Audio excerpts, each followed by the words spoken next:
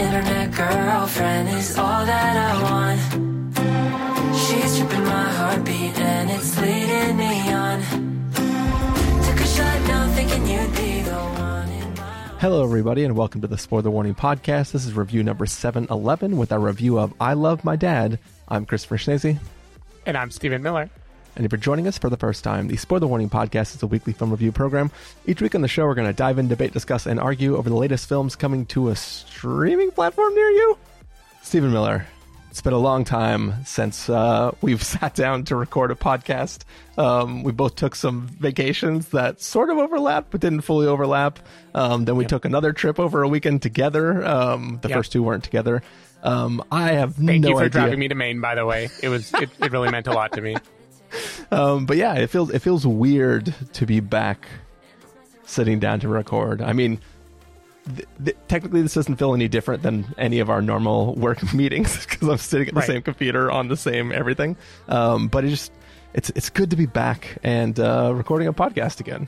Yeah, but I got to be honest. I'm awkward over video. I'm more comfortable over text, and I'm afraid that you're not going to like me and you're not going to think I'm as funny when I'm talking in front of a microphone. And so if we could just record this podcast over text for the next year, that'd be really great for me. Oh man, if we could record this over text, then I would be able to release that episode of Extraction that that shall never see the light of day. I think you're overestimating how well you could type after that much beer. Well, I mean, I'd be typing it now. That's the difference, right? As I do the recording, the drunk version of me, no one ever hears because I type out the sober version of me now after the fact. Yeah, that is true. Wow, we'd get all the lost episodes. We get the Homesman finally. I don't remember. I know there are others, but yeah, that's the one that comes to mind. There's a few pretty prestigious films. Nightmare Alley. Did we ever release that one? Yeah, we 100%. That was episode 694. That episode is definitely out. It is available. With Aloha, did we ever release Aloha? I think we did. I mean, I don't think the studio wishes they released Aloha. Actually, to be fair, I'm pretty sure Aloha is one I bailed out of mid-recording. Mm-hmm. Yeah, that sounds right. Yeah. Extraction, I found out during the edit process that it was unreleasable. Yep. Aloha, I think we just quit partway through and said, nope, we're done with this. Yeah, we just said aloha to it. Yeah, speaking of saying aloha to something, we have a film to talk about this week where, a son may have attempted to say aloha to his dad, and his dad may have tried to undo that aloha and may have taken some strange approach to trying to get back in touch with his son. Easing our way back into doing the podcast again. It's nice to sit down and have a good old wholesome family drama. Yeah, exactly. to talk about. Fun for the whole family. Yeah, especially fathers and sons who can get together and bond over something. This really fits in the canon of sons and fathers reconnecting movies, like The Judge, Finding Nemo, arguably. I feel like the Judge, wasn't that one of those films that we just constantly were referencing for the next year for reasons that are beyond my memory? So. I think so, but I don't remember anything about that movie now, except for Robert Duvall being in it. Yep. And I think there is a big climactic scene involving a hurricane or something, as the hurricane is also a metaphor for the family drama. Yeah, to go back to Cameron Crowe, in my head, The Judge and Elizabethtown have morphed into the same movie, so I don't remember which is which anymore. I only remember The Judge because I haven't seen Elizabethtown. Oh, wow. How embarrassing for you. The cultural icon that is Elizabethtown. Oh. This is not even a disaster, Chris. This is a fiasco, which you would recognize if you watched Elizabethtown. Cool. Well, if we're done shaving me for my lack of watching of Elizabethtown, are you ready to talk about this film, Stephen? I was born ready. All right. We're going to take a listen to the trailer for I Love My Dad, and then we're going to come back and give everybody a review. Anyone else have anything they want to say? Franklin? I took some steps in setting healthy boundaries and blocked my dad online. He's never really been there for me when I needed him, and I'm done with that. Did you delete your profile? It's kind of the main way I was staying in touch with you. My ex blocked me one time, and I just started a different page under a different name. I'll check it all the time. She never even knew. I just started a different page under a different name. I met someone online. She's like smart, funny. And you've like talked to her on the phone and stuff? Obviously. Soup. So, how's it? So, how's it going? Good. This is creepy as This was your idea. That was my ex-girlfriend. This is your child. I mean, what if he's already masturbating today? Would you be up for a quick phone call? It's just a little weird that we've never actually talked. Could you call him and be the voice? What are you wearing? Sweatpants and a Red Sox shirt. What about you? Just a dress. No panties. This is incest. No, it's not. I'm doing this to help him. He thinks he's in a relationship. This girl's the love of my life. Keep your expectations low. She could be like mean or a scammer or your dad.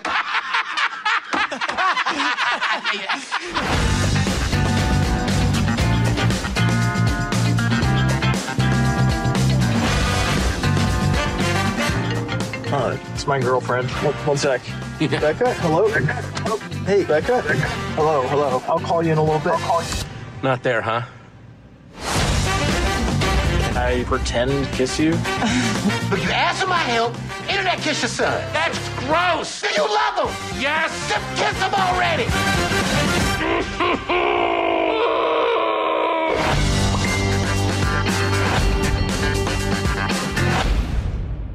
All right, so that was the trailer for I Love My Dad, and it is basically based on a true story from the writer and director and star of the film about basically a time that his estranged father tried to get back in touch with him by catfishing him, and sort of the experience he went through from that. Stephen Miller, what did you think of I Love My Dad? So if I'm being super honest, like if I wanted to put my critic hat on, this definitely has festival vibes to me. This is like a South by Southwest movie. It definitely feels like a first-time director. You know, it's a little rough around some of the edges. Some of the themes, like depression, are folded in a way that don't like totally gel with like a full, complete movie. But I'm not putting my critic hat on. I'm putting my viewing hat on, and I thought this movie was hilarious. I really, really, really enjoyed this movie. So when we get to you can reveal what I tried to pull on you is have you not know the premise of this movie before you watched it. And I am so curious of what it would be like to go into this movie blind. I feel like it does reveal its premise very quickly, so you're not left too long wondering how it's going to escalate. But what I love is that this movie just completely goes for it. Like, this movie is not afraid of awkwardness, of discomfort. It amplified by the fact that the writer, director, star, James Morosini, this is based on a true story. Like, it isn't literally a true story. The details aren't true. And probably in real life, his dad didn't go as far as they decided to make his dad go here. But the fact that this is someone talking about their own life, their own relationship with their father, and they are willing to make it this unbelievably uncomfortable, I loved. I was just like giddy watching this movie.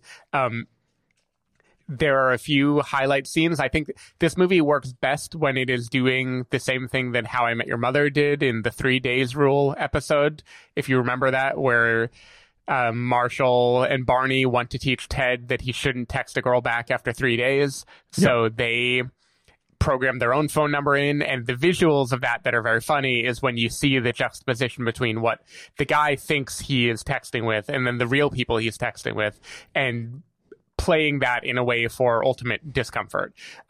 This movie has a few great scenes like that. There's a kiss scene that is wonderful, and let's say a chess sexting scene that I think is just chef's kiss, brilliant, fantastic. It's very funny, but it also does have a heart to it, even though it is a comedy, you know, more than like Shithouse, for instance. Like, this is very much a broad comedy, but for one thing, the dad, I think, despite being absolutely horrible in the movie, Patton makes him somehow be sympathetic, which I think is very impressive. Like, he shows at least how low and desperate you would have to get to do a thing like that, and he makes it rooted in his love for his son, even if what he does probably, if you were the son, could be legitimately unforgivable. It reminded me of Big Fan. I don't know if you've seen that, where Patton Oswalt stars there too. He's good at playing these, like, God, I really should just hate this character, but I feel bad for him. He's very good at finding that groove. I also think the way James kind of plays his own awkwardness as Franklin, this character, it does give me some Cooper Raiff vibes, in that he's like looking at himself and saying, wow, look at what a awkward, uncomfortable person I was and am, but look at how hard I'm trying. And I feel like there's something to the self-awareness that resonated as very true for me, even though he's a little bit older than Cooper. So like this movie... a little bit? Yeah. I know. Not quite Dear Evan Hansen levels of older, but yeah, it's there. It sure as hell feels like it. This movie is vague, I think, about how old he's supposed to be. So like, I think intentionally. I want to talk about that a little bit. Because, like, there is an event, like, we are catching up with him after an event that has happened in his life. We don't know exactly how the relationship between him and his father sort of started to break apart. We just know there has been some sort of time jump. But there's all this, he constantly needs to ride places because he doesn't have a license, which makes me feel he's supposed to be playing a 16-year-old who just hasn't got his license yet, which is weird because he's 32 in real life. Right. And it feels like, I don't know if he wrote this, screenplay back when he was very young and has just been like working on it for like 20 years or whatever, but it feels, everything about who this character is seems like he is supposed to be a very, very young teenager. But every time he does, like, there's a scene where he is dancing on the street because something exciting has happened to him. And when I see that fully adult body trying to like dance in the way like a little teenager could, it just feels kind of weird and awkward. And not in the way it feels like the finale of The Rehearsal. No, it 100% looks like the one kid who just goes outside and vapes in between takes.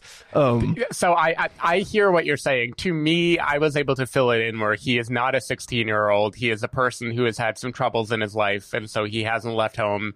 And because of those troubles, there are things that he has just never gotten to do, like learn to drive, and that is a thing to blame his dad for. Yeah. Of course, in my head, he wasn't 32 either, but I was like, he's like...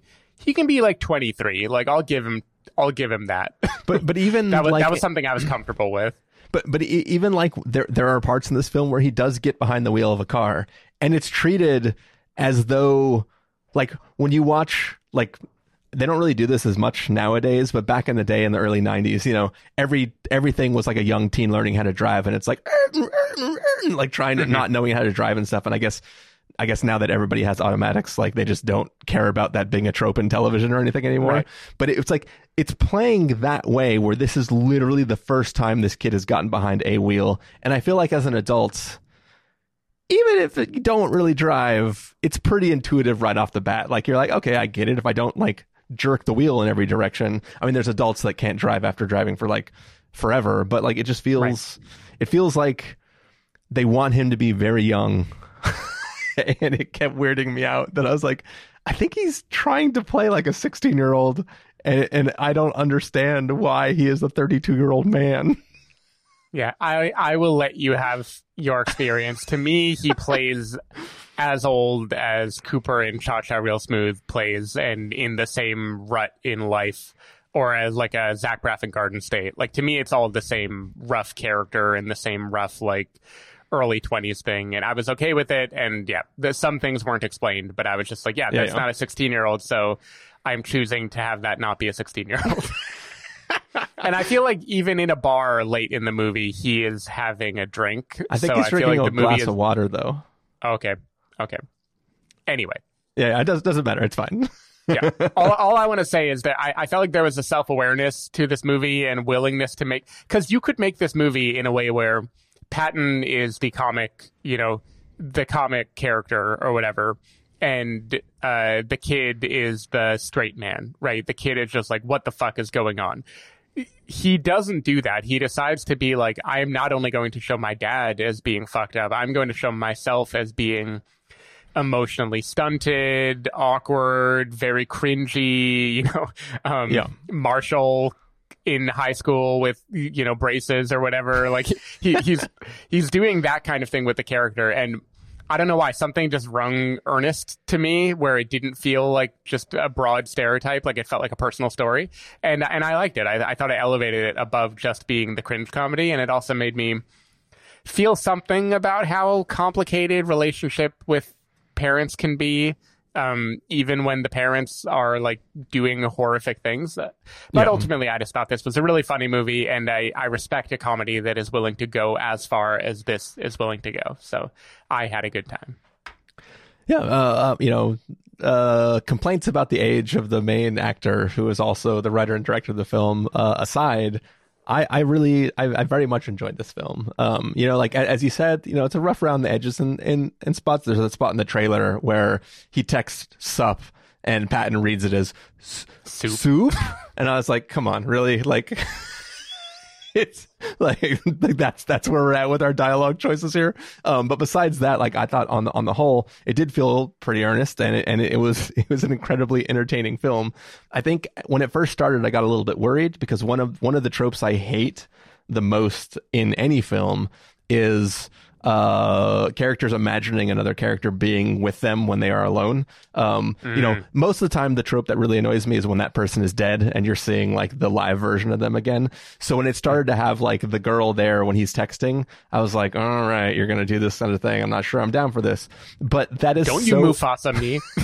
But that is so necessary for where the comedy goes in this film, because it's the jokes wouldn't land the same way if you aren't seeing that person physically in the space, and the way it flips that on its head as it goes throughout the whole thing. So I think that like it went from being a thing that I started out worried about to being a thing that I was like, oh my God, this is genius.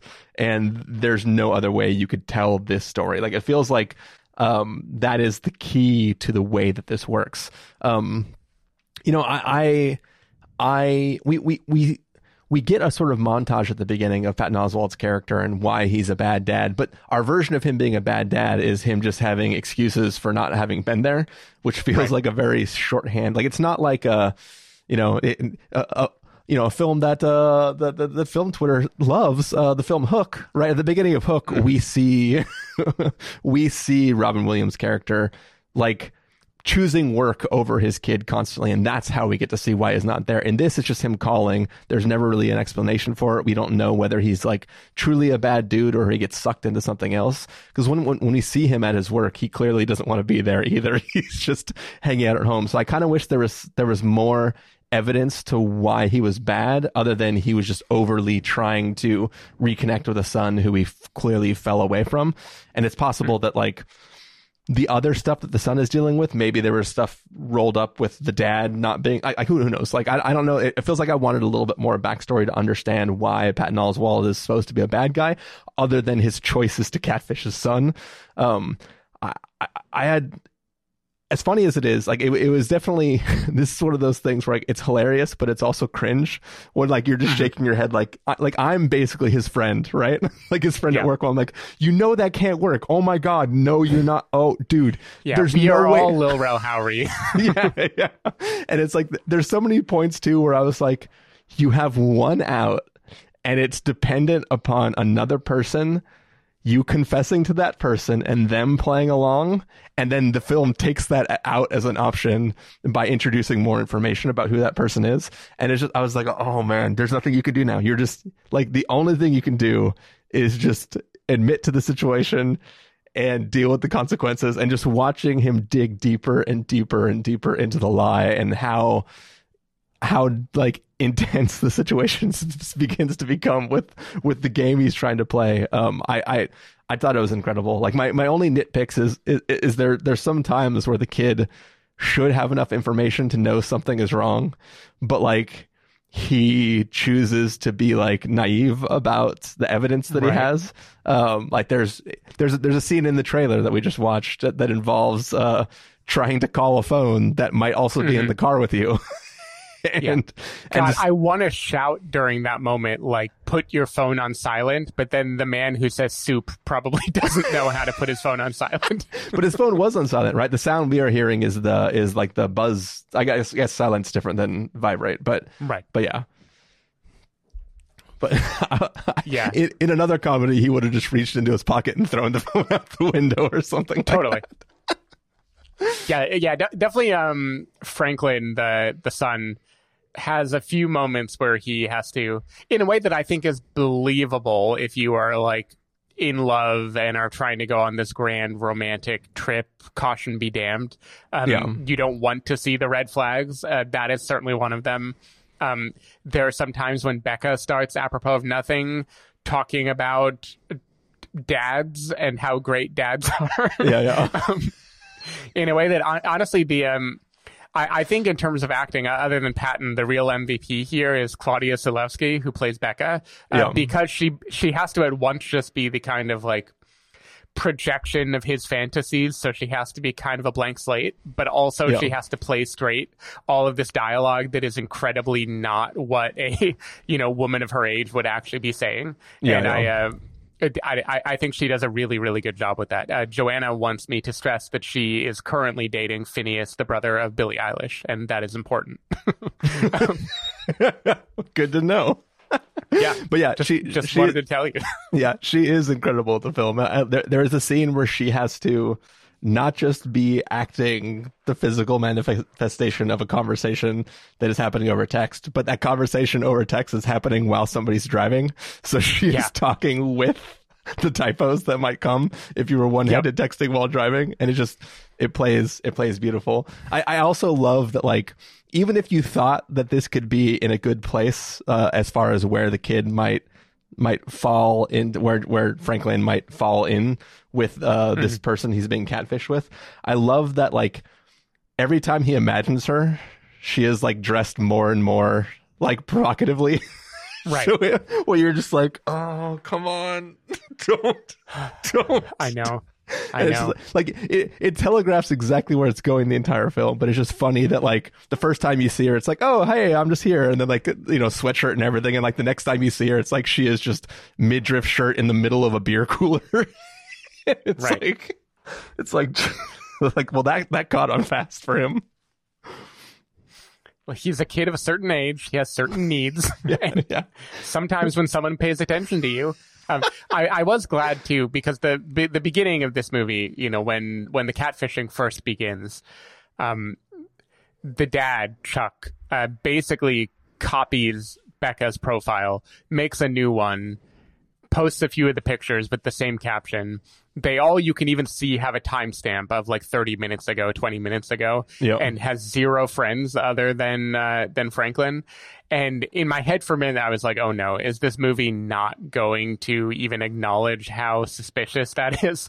But it does. I think it does an okay job of handling it in a way that I wonder if the real James had those suspicions at the beginning and then was talked out of it by the catfisher, or if this is wishful thinking of, like, this is what I should have thought.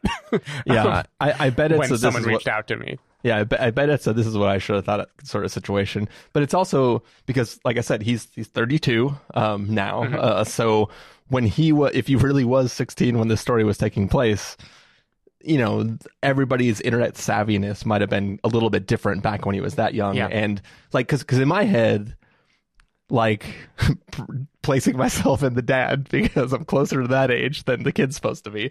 In my head, when the excuse that the father tries to come up with, I was like, just say you deleted your account because somebody was stalking you. Like, be the exact thing you're doing. Like, that's the best way, is to tell the person the thing so they won't suspect that's the thing. I was like, come on, this is easy. What are you doing? I do love early on when he's in the car with his mom and she's listening to an NPR story about catfishing. Yeah, that was pretty good. Yeah. And then she's like, this is so boring. He's like, this is boring. Oh, good times. Yeah, good times. But to me, the real the pinnacles of this movie are the chess scene, which is just wonderful and laid up perfectly well. And my only regret, and I don't want to spoil the scene, but Patton has gone so far. Why not let the kid have it at this point? What line is that really crossing that hasn't been crossed already? But my number 2 scene in terms of everything just coming into place is kind of the climax of the movie, the final confrontation. I think it just lays it up so well. The dread you are feeling, like I was watching it like through my fingers, basically. Yeah. And I just think it does a really good job, and it is hard to earn that level of like comedic tension where you are just like, God, please don't do it. And I think the movie earns it and delivers, and then turns around and has a sweet little moment at the end that also is funny in its own way, but sweet too. Well, one of the things that I like the most about like sort of that climax and everything that it's building towards is in like as we're watching it, the way everything is being framed, the only victim is the son. Right? Like that's sort of like the only thing that's at risk here is the relationship between the father and the son.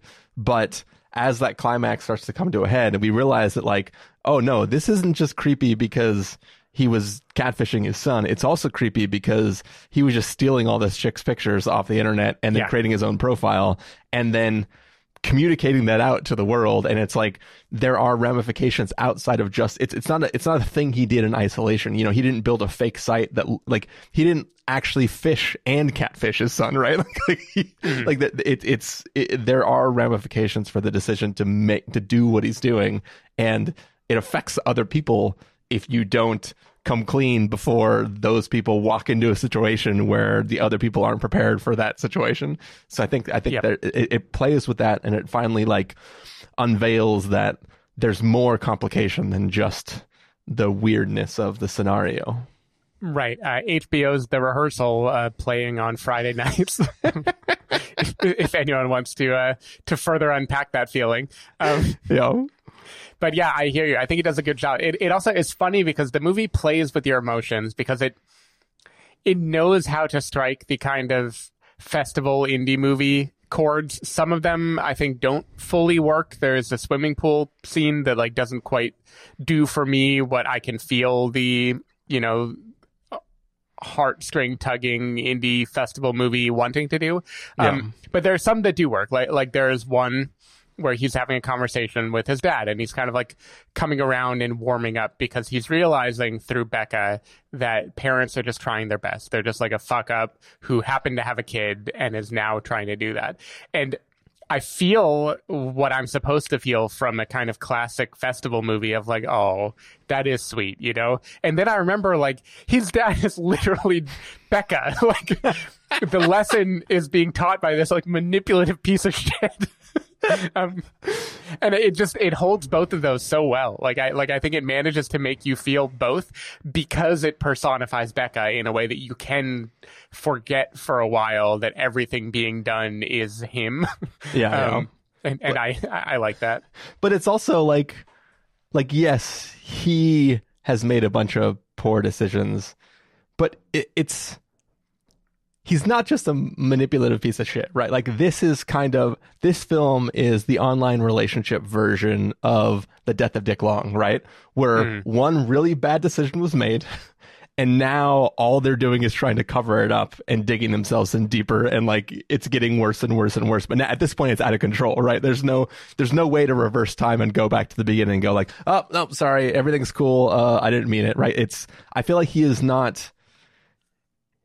like, he's trying, he's doing the only thing he can, and it's not like he's not taking pride or joy in manipulating his son, right? It's like it's it's his own what's the word I'm looking for? It's basically he has his own problems that he is working out, and this is the only way he can try to, and it's totally misguided and horrible, and he should have never done it. But it's not exactly like an evil, manipulative person trying to take advantage of another person, right? It's like, sure, not purely evil. Just to the manipulative point, I think that would be more true if he were only covering his ass after the inciting incident. But things where Becca is encouraging Franklin to have a better relationship with his dad are not covering his ass. That is furthering the manipulative agenda. That is like him not being able to help himself, right? Yeah. There's a point late in the movie where you think he's out, and then he doubles down back in. And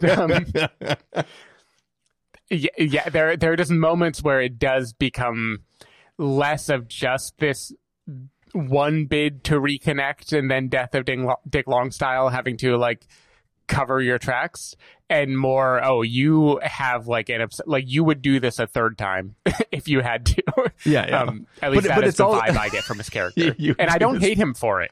You just like, you love how flawed he is, basically. Yeah. But he's also trying to have the conversation he would have if his son would let him have that conversation, right? Right, yeah, of course. He's not like, it's not like, it's not like he murdered one of his old girlfriends and he's like, sometimes dads just, murder your girlfriend and it's just like, you got to get used to it. Like, it's not, he's not being unreasonable with his trying to talk about, like, he is using real emotion with a fake scenario. I don't know.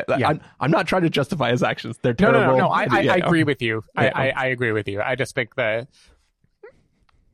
by any definition, he is manipulative. Like, he has an agenda. Maybe the agenda he thinks is good because the agenda is make me be closer to my son. But the means cannot be justified.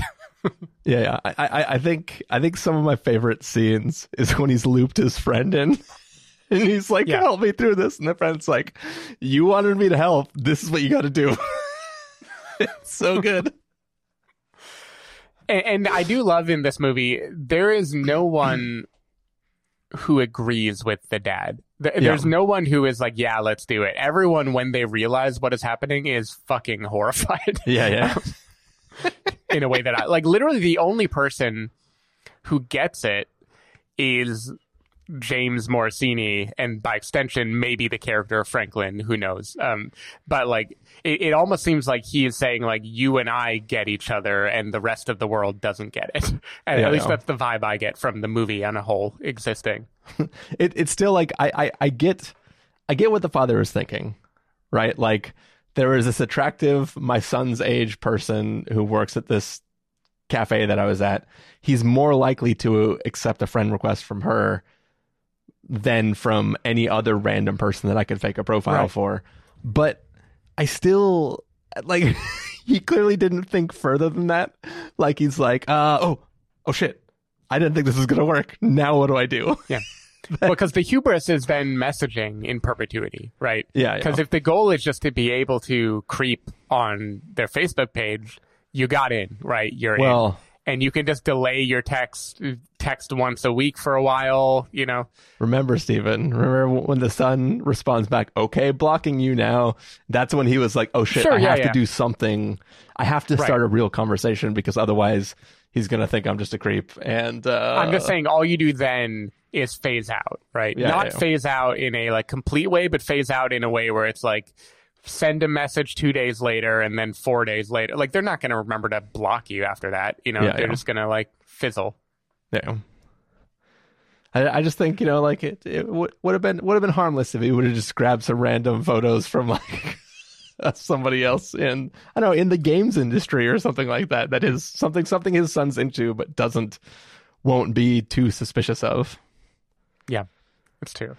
And I mean, to be fair, this isn't even the first movie where a famous voice actor from a Pixar movie plays someone that we are supposed to like, despite doing a horrible kind of secret anonymous messaging thing where they have the upper hand because they know that they're manipulating the person, but the other person doesn't know it.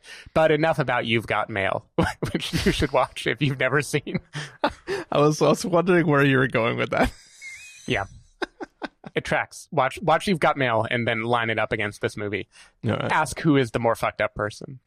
At least Patton doesn't literally try to get his son to fall in love with him. Oh man. So let me ask you. I don't think it's worth doing a full spoiler review, but I do want to ask you a question about the last shot. Yep. Ambiguously, that is. Is it about the expression on the face of the person in the last shot? Yeah. Do you think that look is hopeful or triumphant in something that may or may not have been done? I think the look is someone finding a way to connect by fucking with the other person, and there's a joy in the gamesmanship. So I think it is both intentionally ambiguous, basically. Yeah, I think in my head, the first time I watched it, I was like but before the look happens, just when the shot is slowly panning, I was like, that's nice. And then there was the little smile, and I was like, it's a little bit more devilish. Was it not? Yeah. Was it not that nice? Yeah, I think it is the niceness, but it's nice with a bite to it. It's nice in a like, hey, here's the one way we can connect is we can like both shit on each other. but it's like light. It's enjoying the antagonism, basically. Yeah. Cool. And I think kind of you could say that smile is the moment he decides he's going to write a screenplay. I want to imagine too that in the real life situation that he made this movie and invited the dad to a test screening without any context for what the movie was about. Like it had the title. It had a different title even maybe. Yeah.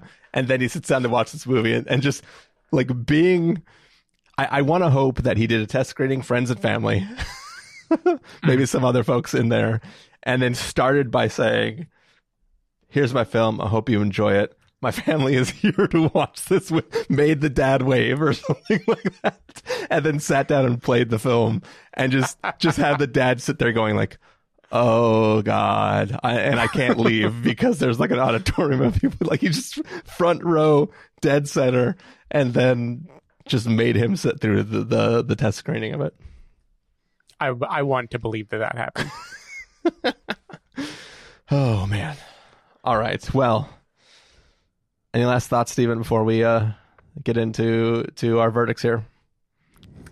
I don't think so. I only feel bad that anyone who listened to this episode knows way more about the movie than you did going into it. And I think this is a movie to kind of just dive into.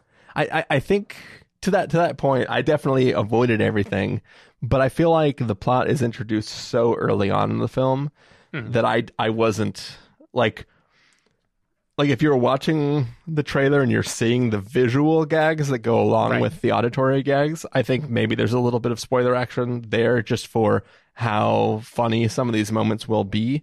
But I didn't like if I would have read the description, I wouldn't have felt that spoiled because it's like right from the beginning that the dad is like, well, time to start making this profile. And then I was like, oh, okay, I get it. So yeah, I think I would have been okay if I would have known anything. But yeah, different people might feel differently. But for now, let's go ahead and get to our verdicts.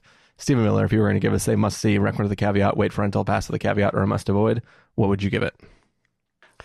So a few days ago, Carson Patrick texted me, and he said he found his Cooper Raiff, and it's James Morrisoni.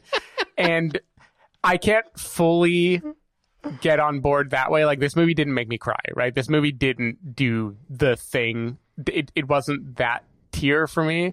Yeah. But for sheer joy of watching it and the squirminess and watching Joanna squirm along with it, and the fact that I think it 100% sticks the landing, it doesn't like deflate halfway through. Like, I think it is pretty evenly spaced in terms of its tense moments, and it knows how to escalate appropriately. Yeah.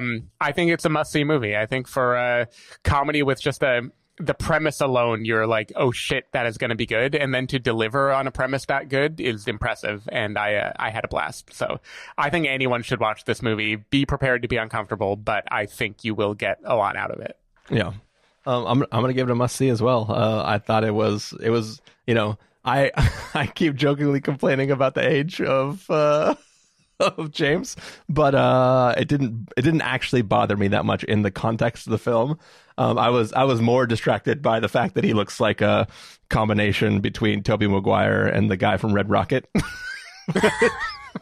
Sure. But yeah, I thought it was it was I had a great time watching this film, and I think it's fun to just watch it, just the situation become more and more deeply entrenched in the horribleness of what is going on, and just to watch it's just this slow motion train wreck that you can't look away from, and you're just like, no, this is your one chance. Nope. Okay, cool. Now you have one more. Nope. Okay, you're gonna go for it. All right. Okay. And yeah, I think it's you know, I was talking with Jamie about various parts of the film at dinner after I'd watched it, and she just said, all right, could you just play me a bunch of these scenes that you were talking about? So I just ran her through a bunch of the scenes, and she enjoyed watching that stuff. So I think it's a crowd pleaser. Yep. I'm still trying to piece together your him being a cross between Simon Rex from Red Rocket and Tobey Maguire. I guess he got the boyish good looks and playing younger than his real age from Tobey Maguire, and he got masturbating on camera from Simon Rex. Yeah. But no, I mean, I feel like he physically embodies sort of Simon Rex a little bit. Sure. But he's got like Tobey Maguire's facial features and emoting. Yeah, I gotcha. All right. Well, I think that's going to do it for our review of I Love My Dad. Stephen Miller, if people want to find you throughout the week, where can they do that? People can find me at twitter.com/sdavidmiller or sdavidmiller.com. People can find me at ChristopherRealLife.com or Twitter.com/ChristopherIRL. You can find the podcast over at thespoilerwarning.com, where you can get a bunch of the back episodes of the show. If you want to subscribe to the show, you can do so in Overcast, Stitcher, Apple Podcasts, or wherever podcasts are found. If you want to know the episodes go live, you can follow us at Twitter.com/SpoilerWarning, Facebook.com/TheSpoilerWarning, or Instagram.com/TheSpoilerWarning. If you want to get a hold of us directly, you can send an email to fans@thespoilerwarning.com, or you can use the contact form on our site. Music for this episode will come from a track selected from artlist.io, so hopefully you're enjoying that. And yeah, I think we're back. We have to figure out what's coming out this weekend. But we're going to be back with another episode next week. Hopefully you enjoyed this one, and hopefully you enjoyed this film if you've seen it. And if you haven't, sounds like you should go see it, because it's a fun one.